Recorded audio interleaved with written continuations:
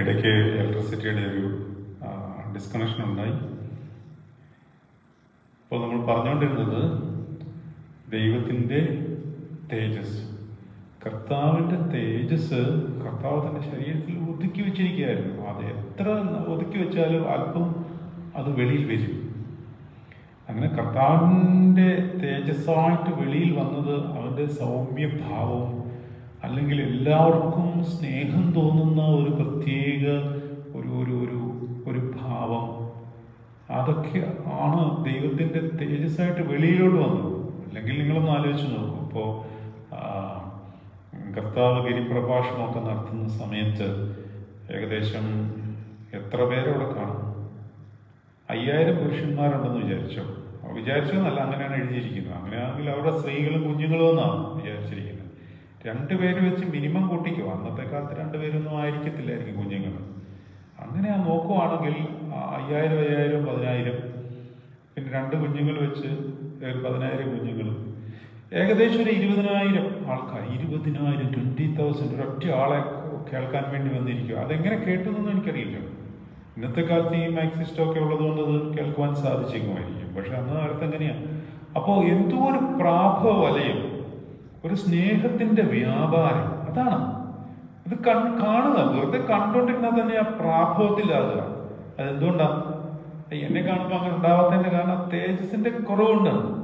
കർത്താവ് ദൈവം പാപമില്ലാത്തതിൻ്റെ ഉള്ളിൽ ദൈവം മഹത്വം തേജസ് ഇങ്ങനെ നിറഞ്ഞു നിൽക്കുന്നത് കൊണ്ട് ഈ തേജസ്സിന്റെ വ്യാപാരം പുറത്തേക്ക് വന്നത് സൗമ്യതയും സാവധാനതയും എന്ന് പൗലോസ്ലീഹ പറഞ്ഞിരിക്കുന്ന അക്ഷയഭൂഷണമായ അലങ്കാരങ്ങളാലും പിന്നെ എന്തോ ഒരു പ്രാഭവലയം ഇവന്റെ അടുത്ത് നിൽക്കുമ്പോൾ ഒരു സ്നേഹത്തിന്റെ വ്യാപാരം, അതാ തേജസ് തള്ളുന്നതാണ് പുറത്തേക്ക്. അതൊന്നും അല്ല, ഉള്ളിൽ ഇങ്ങനെ അടക്കി വെച്ചിരിക്കുകയാണ്. അതുകൊണ്ടാണ് കർത്താവ് ആ തേജസ്സിന്റെ ബലത്തിൽ പാപിനിയായ സ്ത്രീയോട് മകളെ ഇനി പാപം ചെയ്യരുത് എന്ന് പറയുമ്പോൾ അവൾക്ക് പാപം ചെയ്യാതിരിക്കാൻ സാധിക്കുന്നതിന്റെ കാര്യം അതാണ്. ഇത്രയും നാൾ എത്രയോ പേര് അവളോട് പറഞ്ഞിട്ടുണ്ടാവും പാപം ചെയ്യരുത്, അല്ലെങ്കിൽ ഇങ്ങനെ നടക്കരുത്. പക്ഷെ അവൾക്ക് സാധിച്ചിട്ടില്ല. പറഞ്ഞോട് വന്നത് നമ്മൾ ഈ ജഡസ്വഭാവമുള്ളവർ ജഡത്തിനും ആത്മസ്വഭാവമുള്ളവർ ആത്മാവിനും ചിന്തിക്കുന്നു. ജഡത്തിന്റെ ചിന്ത മരണം, ആത്മാവിന്റെ ചിന്തയോ ജീവനും സമാധാനവും തന്നെ. എന്താണ് ജീവനും സമാധാനവും എന്ന് പറഞ്ഞാൽ? ജീവനം, ആത്മാവിന്റെ ചിന്ത ജീവനം. ജീവൻ എന്നുള്ള വാക്ക് നമ്മൾ വെറുതെ ജീവൻ എന്ന് പറഞ്ഞാൽ എന്താ ഉദ്ദേശിക്കുന്നത്? ജീവൻ എന്ന് പറയുമ്പോൾ എന്താ നമ്മുടെ മനസ്സിൽ കൂടെ വരുന്നത്? ജീവൻ, വാട്ട് ഈസ് ലൈഫ്? കർത്താവ് പറഞ്ഞിട്ടുണ്ട്, നിങ്ങൾക്ക് ജീവൻ ഉണ്ടാകുവാൻ മാത്രമല്ല സമൃദ്ധിയായി ഉണ്ടാകുവാനാണ് ഞാൻ വന്നിരിക്കുന്നത്. ജീവൻ എന്ന് പറഞ്ഞാൽ ദൈവത്തിൻ്റെ സ്വഭാവ പ്രകടനങ്ങളിലുള്ള നമ്മുടെ ഉള്ളിൽ നമ്മൾ വഹിച്ചുകൊണ്ടിരിക്കുന്ന അല്ലെ വഹിച്ചുകൊണ്ട് പോകേണ്ടതായ ആ ബീയിങ്നെസിന്റെ ഇഫക്റ്റിനെയാണ് ജീവൻ എന്ന് പറയുന്നത്. എത്രയും പറയുമ്പോൾ മനസ്സിലാവില്ല, എനിക്ക് അങ്ങനെയൊക്കെ പറയാൻ പറ്റുന്നുള്ളൂ. അതായത് സിമ്പിളായിട്ട് എങ്ങനെ ഒരു ഉദാഹരണം പറയാം. ഓരോരുത്തർക്കും ഓരോ ടൈപ്പ് ജീവനാണുള്ളത്. ഉദാഹരണം പറഞ്ഞാൽ ഇപ്പോൾ ഒരാൾ അവിടെ വന്ന് ഇരിക്കുന്നു എന്ന് വിചാരിക്കുക. എനിക്ക് അതുവഴി പാസ് ചെയ്തങ്ങ് പോവാം. അയാളൊരു ദരിദ്രനാണെന്ന് മനസ്സിലായി, എന്തോ ആവശ്യത്തിന് വന്നതെന്ന് മനസ്സിലായി. ഞാനത് കണ്ടിട്ട് ഞാൻ പാസ് ചെയ്തു പോകും. നല്ല ശമറിയാക്കാരൻ്റെ ഉപമയിൽ പലരും അവരെ പാസ് ചെയ്ത് പോയില്ലേ? അതൊരു ടൈപ്പ് ജീവനാണ്, ഒരു ടൈപ്പ് ജീവനാണ്. അതിപ്പോൾ ആദ്യം പറയുമ്പോൾ നിങ്ങൾക്ക് പിടികിട്ടില്ല. അതൊരു ടൈപ്പ് ജീവനാണെന്ന് വയ്ക്കുക. എന്നാൽ വേറൊരാൾ വരും, ഞാനങ്ങ് പോയി, വേറൊരാൾ വരും, പാസ് ചെയ്ത് പോയപ്പോൾ അയാൾക്ക് എന്തോ അനുകമ്പ തോന്നുന്നു. അനുകമ്പ തോന്നിട്ട് അയാളുടെ അടുത്ത് നിന്ന് ചോദിക്കുന്നു, ചേട്ടൻ എന്താ വിട്ടിരിക്കുന്നത്? ഇപ്പം ചേട്ടൻ പറയുന്നു, എനിക്ക് വിശക്കുന്നു, വാ ഭക്ഷണം കഴിക്കാം എന്ന് പറയുമ്പോൾ അത് മറ്റൊരു ടൈപ്പ് ജീവനാ മറ്റേ ആളുടെ ഉള്ളിൽ. വേറൊരാൾ വരുന്നു, വേറൊരാൾ വന്ന് കണ്ടപ്പോഴേ അയാളോടൊന്നും ചോദിക്കുന്നില്ല, ചേട്ടാ എന്താ ഇവിടെ ഇരിക്കുന്നേ, ഭക്ഷണം കഴിച്ചോ, ഭക്ഷണം കഴിക്കുക ആദ്യം. അത് മറ്റൊരു ജീവനാണ്. ഈ ആശ്രമത്തിൽ ഈ മത്സ്യബാബുജൻ ജീവിച്ചിരുന്ന കാലത്ത് ആര് വന്നാലും എങ്ങനെ വന്നാലും ആദ്യം ചോദിക്കുന്നത് പ്രാർത്ഥിച്ചോന്നോ ഒന്നുമല്ല, ഭക്ഷണം കഴിച്ചോ, കഴിച്ചാലും കൊള്ളാം കഴിച്ചില്ലെങ്കിലും കൊള്ളാം, കുറച്ച് കഴിച്ചിട്ടേ ബാക്കി സംസാരമുള്ളൂ എന്ന് പറഞ്ഞാൽ അതൊരു ടൈപ്പ് ജീവനാണ്. ഇതിങ്ങനെ സമൃദ്ധിയായി വരണം. ഇതെന്റെ ജീവൻ എന്ന് പറയുന്നത്. നിങ്ങൾക്ക് ജീവൻ ഉണ്ടാകുവാനും സമൃദ്ധിയായി ഉണ്ടാകുവാനാണെന്ന് ഞാൻ വന്നിരിക്കുന്നത്. അതാണ് ഞാൻ പറഞ്ഞത്, ദൈവ സ്വഭാവം നമ്മുടെ ഉള്ളിൽ വർദ്ധിച്ചിട്ട് അത് ഇഫക്റ്റീവായിട്ട് ഇംപ്ലിമെന്റ് ചെയ്യുന്ന ആ എസെൻഷ്യൽ ബീയിങ്നെസ്സിനെയാണ് ജീവൻ എന്ന് പറയുന്നത്. അപ്പൊ വാക്ക് മനസ്സിലാക്കണം. അപ്പോ ജഡത്തിന്റെ ചിന്ത മരണം, ആത്മാവിന്റെ ചിന്തയോ ജീവനും സമാധാനവും തന്നെ. അവൻ വഴക്കുണ്ടാക്കാനും ഒന്നും പോകുകയില്ല. അവൻ മാക്സിമം അവൻ മിണ്ടാതെ നിൽക്കും. കാരണം ഞാൻ ആദ്യം പറഞ്ഞല്ലോ, മിണ്ടാതിരുന്ന് ദൈവം ഒന്ന് അറിഞ്ഞുകൊള്ളുന്ന ഒരവസ്ഥ. കാരണം ദൈവത്തിന്റെ പാപം അറിഞ്ഞു കഴിയുമ്പോൾ നമുക്ക് പിന്നെ മിണ്ടാനൊന്നും ഇല്ല, ഒന്നുമില്ല. അതുകൊണ്ടാണ് യെശയ്യാവ് ദൈവത്തെ കണ്ടു കഴിഞ്ഞപ്പോൾ അയ്യോ മാനസാന്തരം വന്നു പോയത്. അതിന്റെ തലേ അധ്യായം വരെ നാട്ടുകാരെ വീട്ടുകാരെ മൊത്തം നീ ശരിയല്ല, നിനക്ക് ദുരിതം, നിനക്ക് അയ്യോ കഷ്ടം എന്ന് പറഞ്ഞുകൊണ്ടിരുന്ന ആള് 6-ാമത്തെ അധ്യായത്തിൽ വന്നപ്പോൾ ദൈവത്തെ കണ്ടപ്പോൾ അയ്യോ എൻ്റെ അവസ്ഥ. പത്രോസ് കർത്താവാണ് വരുന്നതെന്ന് പറഞ്ഞപ്പോൾ കർത്താവേ എൻ്റെ അടുത്തേക്ക് വരരുതേ, ഞാൻ പാപിയായ മനുഷ്യൻ. പൗലോസ്ലീഹ പറഞ്ഞു ആ പാപികളിൽ ഞാൻ ഒന്നാമൻ. അതാ ദൈവത്തെ കണ്ടു കഴിയുമ്പോൾ അല്ലെങ്കിൽ യഥാർത്ഥമായ ദൈവത്തെ നമ്മൾ ആസ്വദിക്കുമ്പോൾ നമ്മൾ പിന്നെ മൗനികളാകുക ചെയ്യും. അപ്പോൾ ജഡത്തിന്റെ ചിന്ത മരണം, ആത്മാവിന്റെ ചിന്തയോ ജീവന സമാധാനവും തന്നെ. ജഡത്തിന്റെ ചിന്ത ദൈവത്തോട് ശത്രുത്വം ആകുന്നു. അത് ദൈവത്തിന്റെ ന്യായപ്രമാണത്തിന് കീഴ്പ്പെടുന്നില്ല, കീഴ്പ്പെടാൻ കഴിയുന്നതുമല്ല. ഇതാണ് 2-ാമത്തെ വാക്യത്തിലും പറഞ്ഞത്. 2-ാമത്തെ വാക്യത്തിൽ എന്താണ് പറഞ്ഞത്? ജീവന്റെ ആത്മാവിന്റെ പ്രമാണം എനിക്ക് പാപത്തിന്റെയും മരണത്തിന്റെയും പ്രമാണത്തിൽ നിന്ന് ക്രിസ്തുയേശുവിൽ സ്വാതന്ത്ര്യം വന്നിരിക്കുന്നു. ജഡത്താലുള്ള ബലഹീനത നിമിത്തം ന്യായപ്രമാണത്തിന് കഴിയാഞ്ഞതിന്. ജഡത്തിന്റെ ചിന്ത മരണമാണ്, അത് ദൈവത്തോട് ശത്രുത്വമാണ്. അതുകൊണ്ട് തന്നെ അവൻ ന്യായപ്രമാണത്തിന് കീഴ്പ്പെടത്തില്ല, കീഴ്പ്പെടുവാനോട്ട് കഴിയുന്നതുമല്ല.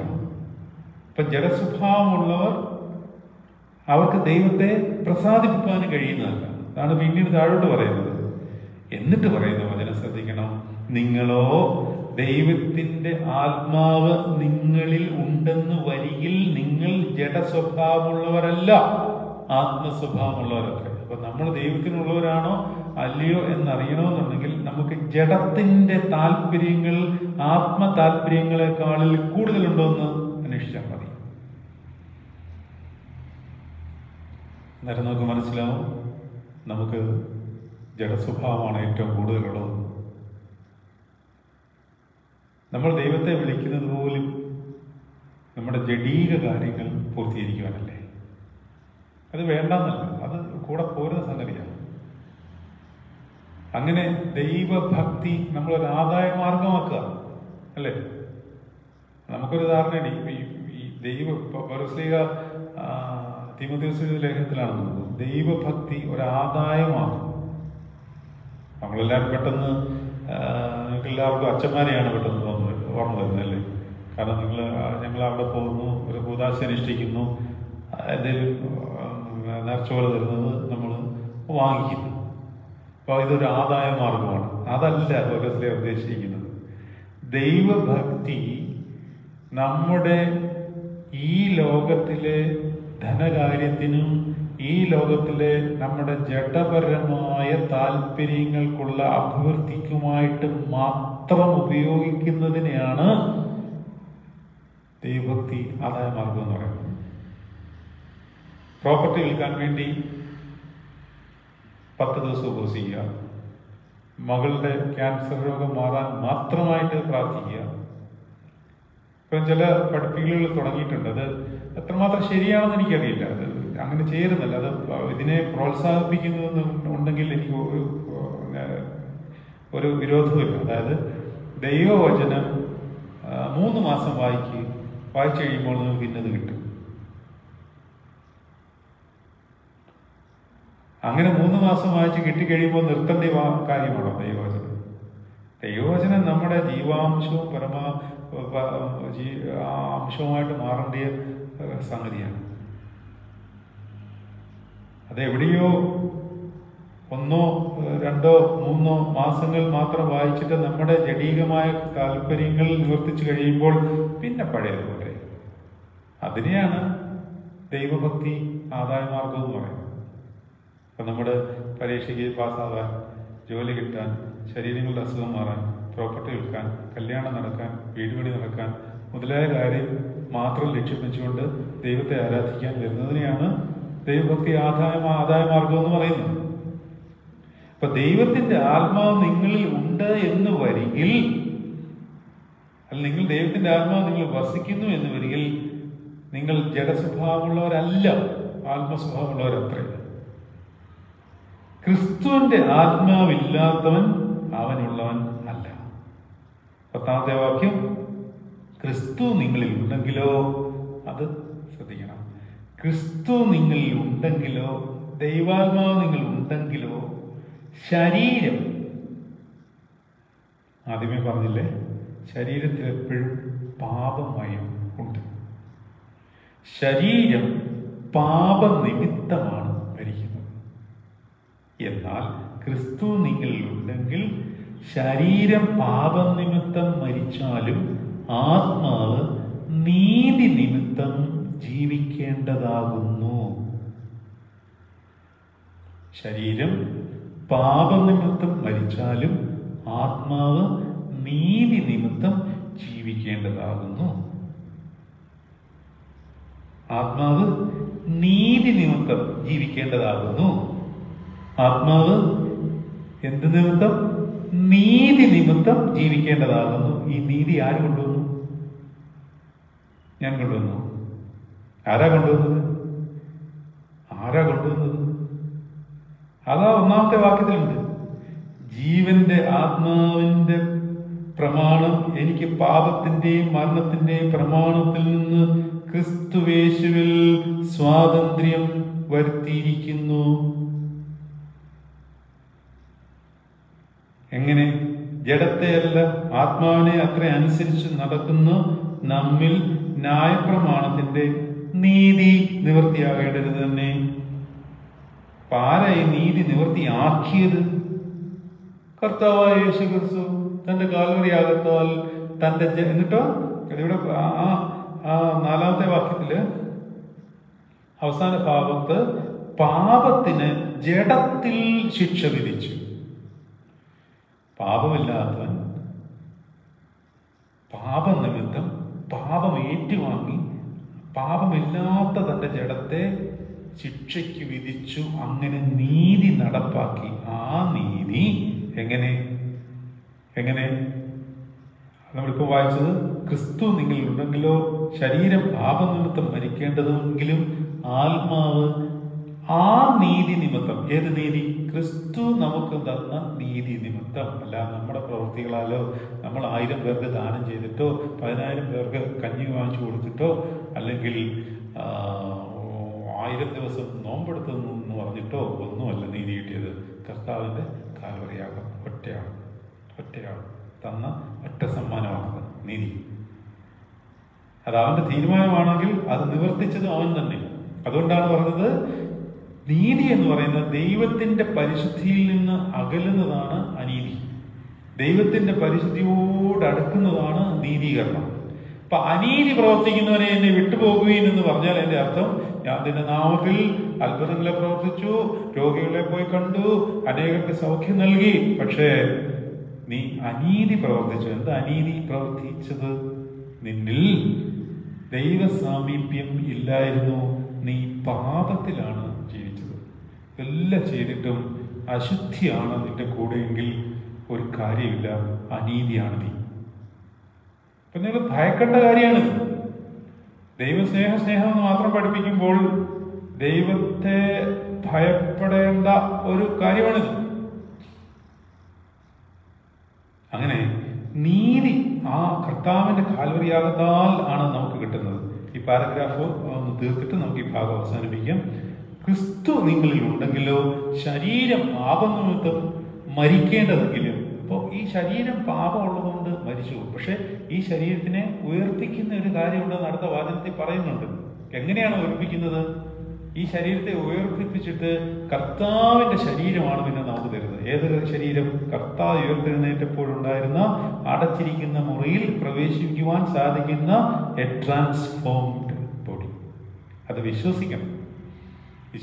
വിശ്വാസമില്ലാത്തടത്ത് ദൈവത്തിന്റെ രക്ഷയില്ല, നീതീകരണവും ഇല്ല. അതാ വിശ്വാസം എന്ന അടിസ്ഥാനത്തിന്മേലെ ഇതെല്ലാം പണിയുവാൻ പറ്റത്തുള്ളൂ.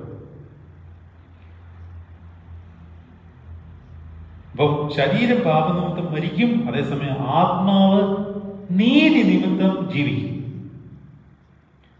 അടുത്ത വചനം ഇപ്രകാരം പറയുന്നു, അതായത് 8-ാം അധ്യായം 11-ാം വാക്യം, യേശുവിനെ മരിച്ചവരിൽ നിന്ന് ഉയർത്തെഴുന്നേൽപ്പിച്ചവന്റെ ആത്മാവ് നിങ്ങളിൽ വസിക്കുന്നുവെങ്കിൽ നിങ്ങളിൽ വസിക്കുന്ന തൻ്റെ ആത്മാവിനെ കൊണ്ട് നിങ്ങളുടെ മറ്റ് ശരീരങ്ങളെയും ജീവിപ്പിക്കും. എങ്ങനെ? യേശുവിനെ മരിച്ചവരുടെ ഇടയിൽ നിന്ന് ഉയർത്തെഴുന്നേൽപ്പിച്ചവന്റെ അതാരാണ്? യേശുവിനെ മരിച്ചവരിൽ നിന്ന് ഉയർത്തെഴുന്നേൽപ്പിച്ചവൻ ആരാണ്? പിതാവാം ദൈവം. പിതാവാം ദൈവത്തിന്റെ ആത്മാവ് നിങ്ങളിൽ വസിക്കുന്നു എങ്കിൽ, അതായത് പിതാവാം ദൈവത്തിന്റെ ആത്മാവ് നിങ്ങളിൽ വസിക്കുന്നു എങ്കിൽ എന്ന് പറഞ്ഞാൽ പിതാവാം ദൈവത്തിന്റെ ആത്മാവ് ആരാണ്? പരിശുദ്ധാത്മാവ്. കാരണം പരിശുദ്ധാത്മാവ് എവിടെ നിന്നാണ് പുറപ്പെടുന്നത്? വിശ്വാസ പ്രമാണത്തിന്റെ 3-ാമത്തെ ഖണ്ഡികയിൽ എന്താ പറയുക? സകലത്തെയും ജീവിപ്പിക്കുന്ന കർത്താവും പിതാവിൽ നിന്ന് പുറപ്പെട്ട്. പെന്തിക്കോസ്തയുടെ പ്രമേയമൊക്കെ ശ്രദ്ധിക്കുമ്പോൾ മനസ്സിലാവും. പിന്നെ പിതാവിൽ നിന്ന് പുറപ്പെടുകയും പുത്രനിൽ നിന്ന് എടുക്കുകയും ചെയ്യുന്നു. ഒരു ദിവസം വ്യാഖ്യാനിക്കാനുള്ള ഒറ്റ സെന്റൻസ് ആണ് പറഞ്ഞത്. പിതാവിൽ നിന്ന് പുറപ്പെടുകയും പുത്രനിൽ നിന്ന് എടുക്കുകയും ചെയ്യുന്നു. എന്താണ് അതിന്റെ അർത്ഥം എന്ന് പറയുന്നത്? അപ്പൊ അത് പറയുന്നില്ല. അത് പറഞ്ഞാൽ അതിന്റെ ടോപ്പിക്കേ വിട്ടുപോകും. അപ്പോൾ യേശുവിനെ മരിച്ചവരിൽ നിന്ന് ഉയർത്തെഴുന്നേൽപ്പിച്ചവന്റെ ആത്മാവ്, അതായത് പരിശുദ്ധാത്മാവ്, അതായത് പിതാവാം ദൈവത്തിന്റെ പരിശുദ്ധാത്മാവ് നിങ്ങളിൽ വസിക്കുന്നു എങ്കിൽ, അതായത് നിങ്ങൾ ക്രിസ്തുവിനുള്ളവരെങ്കിൽ, മുമ്പേ പറഞ്ഞതിന്റെ ബാക്കിയായി പറയുന്നത്, നിങ്ങൾ ക്രിസ്തുവിനുള്ളവരെങ്കിൽ ദൈവത്തിന്റെ ആത്മാവ് നിങ്ങളിൽ വസിക്കുന്നുവെങ്കിൽ എന്താ സംഭവിക്കുക? ക്രിസ്തു യേശുവിനെ മരണത്തിൽ നിന്ന് ഉയർപ്പിച്ചവൻ അതാരാണ്? ക്രിസ്തു യേശുവിനെ മരണത്തിൽ നിന്ന് ഉയർപ്പിച്ചവൻ. ഈ റോമർക്കെതിരെ ലേഖനത്തിന്റെ ഓരോ വരിയും നമ്മൾ ഒന്ന് ചിന്തിച്ചിട്ടേ അടുത്ത വരിയിലേക്ക് പോകാൻ പറ്റത്തുള്ളൂ. ഇവിടെ പറഞ്ഞിരിക്കുന്നത് നോക്കൂ, യേശു ക്രിസ്തുവിനെ മരിച്ചവരിൽ നിന്ന് ഉയർത്തെഴുന്നേൽപ്പിച്ചവന്റെ ആത്മാവ്, അതായത് അതിനത്രയും കാര്യങ്ങൾ അറിയണം. യേശു ക്രിസ്തുവിനെ മരിച്ചവരിൽ നിന്ന് ഉയർത്തെഴുന്നേൽപ്പിച്ചവൻ ആരാണ്? പിതാവാം ദൈവം. അവന്റെ ആത്മാവ് ആരാണ്? പരിശുദ്ധാത്മാവ്. അതായത് യേശു ക്രിസ്തുവിനെ മരിച്ചവരിൽ നിന്ന് ഉയർത്തെഴുന്നേൽപ്പിച്ചവന്റെ ആത്മാവ് നിങ്ങളിൽ വസിക്കുന്നു എങ്കിൽ ക്രിസ്തു യേശുവിനെ മരിച്ചവരിൽ നിന്ന് മരണത്തിൽ നിന്ന് ഉയർത്തെഴുന്നേൽപ്പിച്ചവൻ അതാരാണ്? പിതാവാം ദൈവം. നിങ്ങളിൽ വസിക്കുന്ന തന്റെ ആത്മാവിനെ കൊണ്ട്, നിങ്ങളിൽ വസിക്കുന്ന തന്റെ ആത്മാവ് അതാരാണ്? തന്റെ ആത്മാവ് എന്ന് പറഞ്ഞാൽ പിതാവാം ദൈവത്തിന്റെ ആത്മാവ്. അതാരാണ്? പരിശുദ്ധ രൂപ. അത് എവിടെ വസിക്കുന്നത്? നിങ്ങളിൽ വസിക്കുന്നത്. എപ്പോ കിട്ടി? മാമോദീസയ്ക്ക് കിട്ടി. ആ പരിശുദ്ധാത്മാവിനെ കൊണ്ട് കിട്ടി എന്ന് പറഞ്ഞിട്ട് കാര്യം മാത്രമല്ല. തീത്തോസിന്റെ ലേഖനം 3-ാം അധ്യായം 4-ാം വാക്യം കൂടെ വായിക്കണം. പുനർജന്മ സ്നാനം കൊണ്ട് മാത്രമാവുന്നില്ല, നമ്മുടെ കർത്താവായ യേശു ക്രിസ്തു മൂലം നമ്മുടെ മേൽ പകർന്നിരിക്കുന്ന പരിശുദ്ധാത്മാവിന്റെ നവീകരണം കൊണ്ടും കൂടാണ് നമുക്ക് ഈ രക്ഷ ഉണ്ടാവുന്നത്. ആ വചനം വായിക്കേണ്ടത് അത്യാവശ്യമാണ്. നമ്മുടെ തീത്തോസിന്റെ ലേഖനം 3-ാം അധ്യായം 4-ാം വാക്യം, നമ്മുടെ കർത്താവായ ദൈവത്തിന്റെ, രക്ഷിതാവായ ദൈവത്തിന്റെ ദയയും മനുഷ്യപ്രീതിയും ഉദിച്ചപ്പോൾ അവൻ നാം ചെയ്ത നീതിപ്രവർത്തികളാലല്ല അവന്റെ കരുണപ്രകാരം അത്രേ രക്ഷിച്ചത്.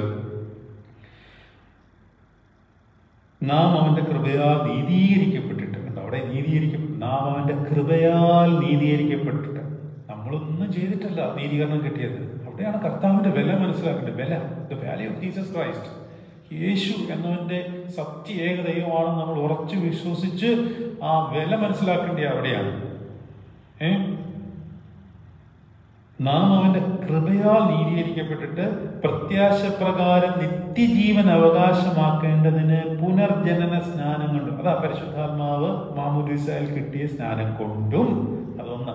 രണ്ട്, നമ്മുടെ കർത്താവായ യേശു ക്രിസ്തുവിന്റെ കൃപമൂലം, വീണ്ടും കൃപമൂലം നമ്മുടെ മേൽ എല്ലാം കൃപയാലാണ്, എല്ലാം കൃപയാലാണ്. നമ്മൾ ഒന്നും ചെയ്തിട്ടില്ല. അതാ പറയുന്നത് നമ്മുടെ കർത്താവ്, അതായത് ഇവിടെ നാം അവന്റെ കൃപയാലാണ് നീതീകരിക്കപ്പെട്ടത്, അവന്റെ കൃപയാലാണ് മാമോദീസായിട്ടത്. ഇനി നമ്മുടെ കർത്താവായ യേശു ക്രിസ്തുവിന്റെ കൃപമൂലം നമ്മുടെ മേൽ ധാരാളമായി പകർന്നു വന്നിരിക്കുന്ന പരിശുദ്ധാത്മാവിന്റെ നവീകരണം കൊണ്ടും തന്നെ. ഇതിനെയാണ് സെക്കൻഡ് ബാപ്റ്റിസം എന്ന് പറയുന്നത്. അതായത് പെന്തിക്കോസ്തിയുടെ അനുഭവം ഡെയിലി ഉണ്ടാണ്. അല്ലെങ്കിൽ ആക്ടിവേറ്റ് ആകാതെ അവിടെ കിടക്കും ഈ പ്രോഗ്രാം. പരിശുദ്ധാത്മാവ് എന്ന പ്രോഗ്രാം കമ്പ്യൂട്ടർ ആക്ടിവേറ്റ് ചെയ്തിട്ട്, അല്ല, കമ്പ്യൂട്ടർ പ്രോഗ്രാം ഇൻസ്റ്റാൾ ചെയ്ത് കഴിഞ്ഞാൽ അത് അങ്ങനെ ഇട്ടേക്കത്തില്ല. അത് ആക്ടിവേറ്റ് ചെയ്യണം ലൈസൻസ് കീ കൊടുത്ത്. This holy spirit has to be activated every moment, every day. Then only we will be in the righteous path. ദൈവത്തിന്റെ നീതീകരണത്തിലേക്കുള്ള യാത്രയിൽ പരിശുദ്ധാത്മാവിന്റെ നവീകരണം വളരെ പ്രധാനപ്പെട്ട. നവീകരണത്തിലൂടെയാണ് നമ്മൾ വിശുദ്ധീകരിക്കപ്പെടുന്നത്. ആ വിശുദ്ധീകരിക്കപ്പെടുന്നതിനെയാണ് നീതീകരണം എന്ന് പറയുന്നത്. നീതീകരണം ഇത് നമ്മൾ മനസ്സിലാക്കിയിരിക്കണം. അപ്പോ യേശുവിനെ മരിച്ചവരിൽ നിന്ന് ഉയർത്തെഴുന്നേൽപ്പിച്ചവന്റെ ആത്മാവ് നിങ്ങളിൽ വസിക്കുന്നുവെങ്കിൽ, ക്രിസ്തു യേശുവിനെ മരണത്തിൽ നിന്ന് ഉയർത്തെഴുന്നേൽപ്പിച്ചവൻ നിങ്ങളിൽ വസിക്കുന്ന തൻ്റെ ആത്മാവിനെ കൊണ്ട് എന്ത് ചെയ്യും? നിങ്ങളുടെ ഈ ചത്തുപോയ മർത്യ ശരീരങ്ങളെയും ജീവിപ്പിക്കും. ഇതാണ് വിശ്വാസം. This is faith. ഇതിനാണ് വിശ്വാസം എന്ന് പറയുന്നത്. പൗരസ്ത്യ സഭകളിലെ വിശ്വാസം ഇതാണ്. ഇത് കാണാത്ത ഒരു കാര്യമാണ്. അതിനെ കാണാത്ത കാര്യങ്ങളുടെ നിശ്ചയമാണ് വിശ്വാസം എന്ന് പറയുന്നത്. അല്ല, നമ്മുടെ ബുദ്ധിക്കകത്ത് നമ്മൾ എന്തൊക്കെയോ അറിഞ്ഞിട്ട് കർത്താവായ യേശു ക്രിസ്തു എനിക്ക് വേണ്ടി ജനിച്ചിട്ടുണ്ട്, മരിച്ചിട്ടുണ്ട്, ഉയർത്തെഴുന്നേറ്റിട്ടുണ്ട്, ഓക്കെ, അതല്ല വിശ്വാസം. ദൈവം അനുഗ്രഹിക്കട്ടെ. ഇത് ഒരുപാട് പറയുമ്പോൾ ഇത് തന്നെ നമുക്ക് ദഹിക്കുകയാണ്. മാത്രമല്ല, അത് വളരെ ശ്രദ്ധയോടെ കേട്ടില്ലെങ്കിൽ നമ്മൾ നാച്ചുറലി ഉറങ്ങിപ്പോകും. കാരണം നമുക്ക് ഇതൊരു നമ്മുടെ രോഗമോ നമ്മുടെ അല്ലെങ്കിൽ രോഗം മാറാനും ക്ഷീണം മാറും, വേദന മാറും, ആരാധനയെങ്കിൽ ആ സംഭവമല്ല ഇത് പൗലോസ്ലീഹ പഠിപ്പിച്ചു തന്നിരിക്കുന്ന മർമ്മങ്ങൾ പിതാക്കന്മാർ എക്സ്പ്ലെയിൻ ചെയ്തിരിക്കുന്നതിൻ്റെ ഒരംശം എടുത്ത് പറഞ്ഞു തരാൻ ശ്രമിച്ചു എന്ന് മാത്രമേ ഉള്ളൂ. ഇതൊന്നും നമുക്ക് കേൾക്കാൻ വലിയ താല്പര്യം ഉണ്ടാവില്ല. കാരണം ഇത് ആഴമാണ്. പക്ഷെ ആഴത്തിലാണ് സ്വർണ്ണമീനുകളുള്ളത്. മേളിൽ, കടലിൻ്റെ മേളിൽ അയലയും മത്തിയൊക്കെ കിട്ടത്തുള്ളൂ. അതും വേണ്ടെന്നല്ല, സാധാരണക്കാർക്ക് തിന്നാൻ അതൊക്കെ പറ്റത്തുള്ളൂ. പക്ഷെ സാധാരണക്കാർക്കും ആഴത്തിലേക്ക് ഇറങ്ങാം. ആഴത്തിലേക്ക് ഇറങ്ങിയാൽ ദൈവം കൂടുതൽ വെളിച്ചം തന്ന് ആഴത്തിലാണ് ഈ സ്വർണ്ണ മത്സ്യങ്ങളുണ്ട്. അത് മേളിൽ വരികയില്ല. നിങ്ങൾക്ക് വലയിട്ടാൽ കിട്ടത്ത്. വെറുതെ ഒന്ന് വല വീശിയ, വള്ളത്തിൽ പോയി വല വീശിയാലൊന്നും കിട്ടിയില്ല. അത് മുങ്ങിക്കപ്പൽ വിറ്റ് കൊള്ള ചെല്ലണം. അതിനുവേണ്ടി ആഗ്രഹിക്കുകയും പ്രാർത്ഥിക്കുകയും വചനം മാംസമായവൻ്റെ ആത്മാവിനെ നിങ്ങളിൽ വസിപ്പിക്കുന്നു എന്ന് ബോധ്യമായി ആ ആത്മാവ് പരിശുദ്ധാത്മാവിനോട് സംസാരിച്ച് നേടിയെടുക്കേണ്ടതാണ്. ദൈവം നിങ്ങളെല്ലാവരെയും വാഴ്ത്തിയിരിക്കുന്നു.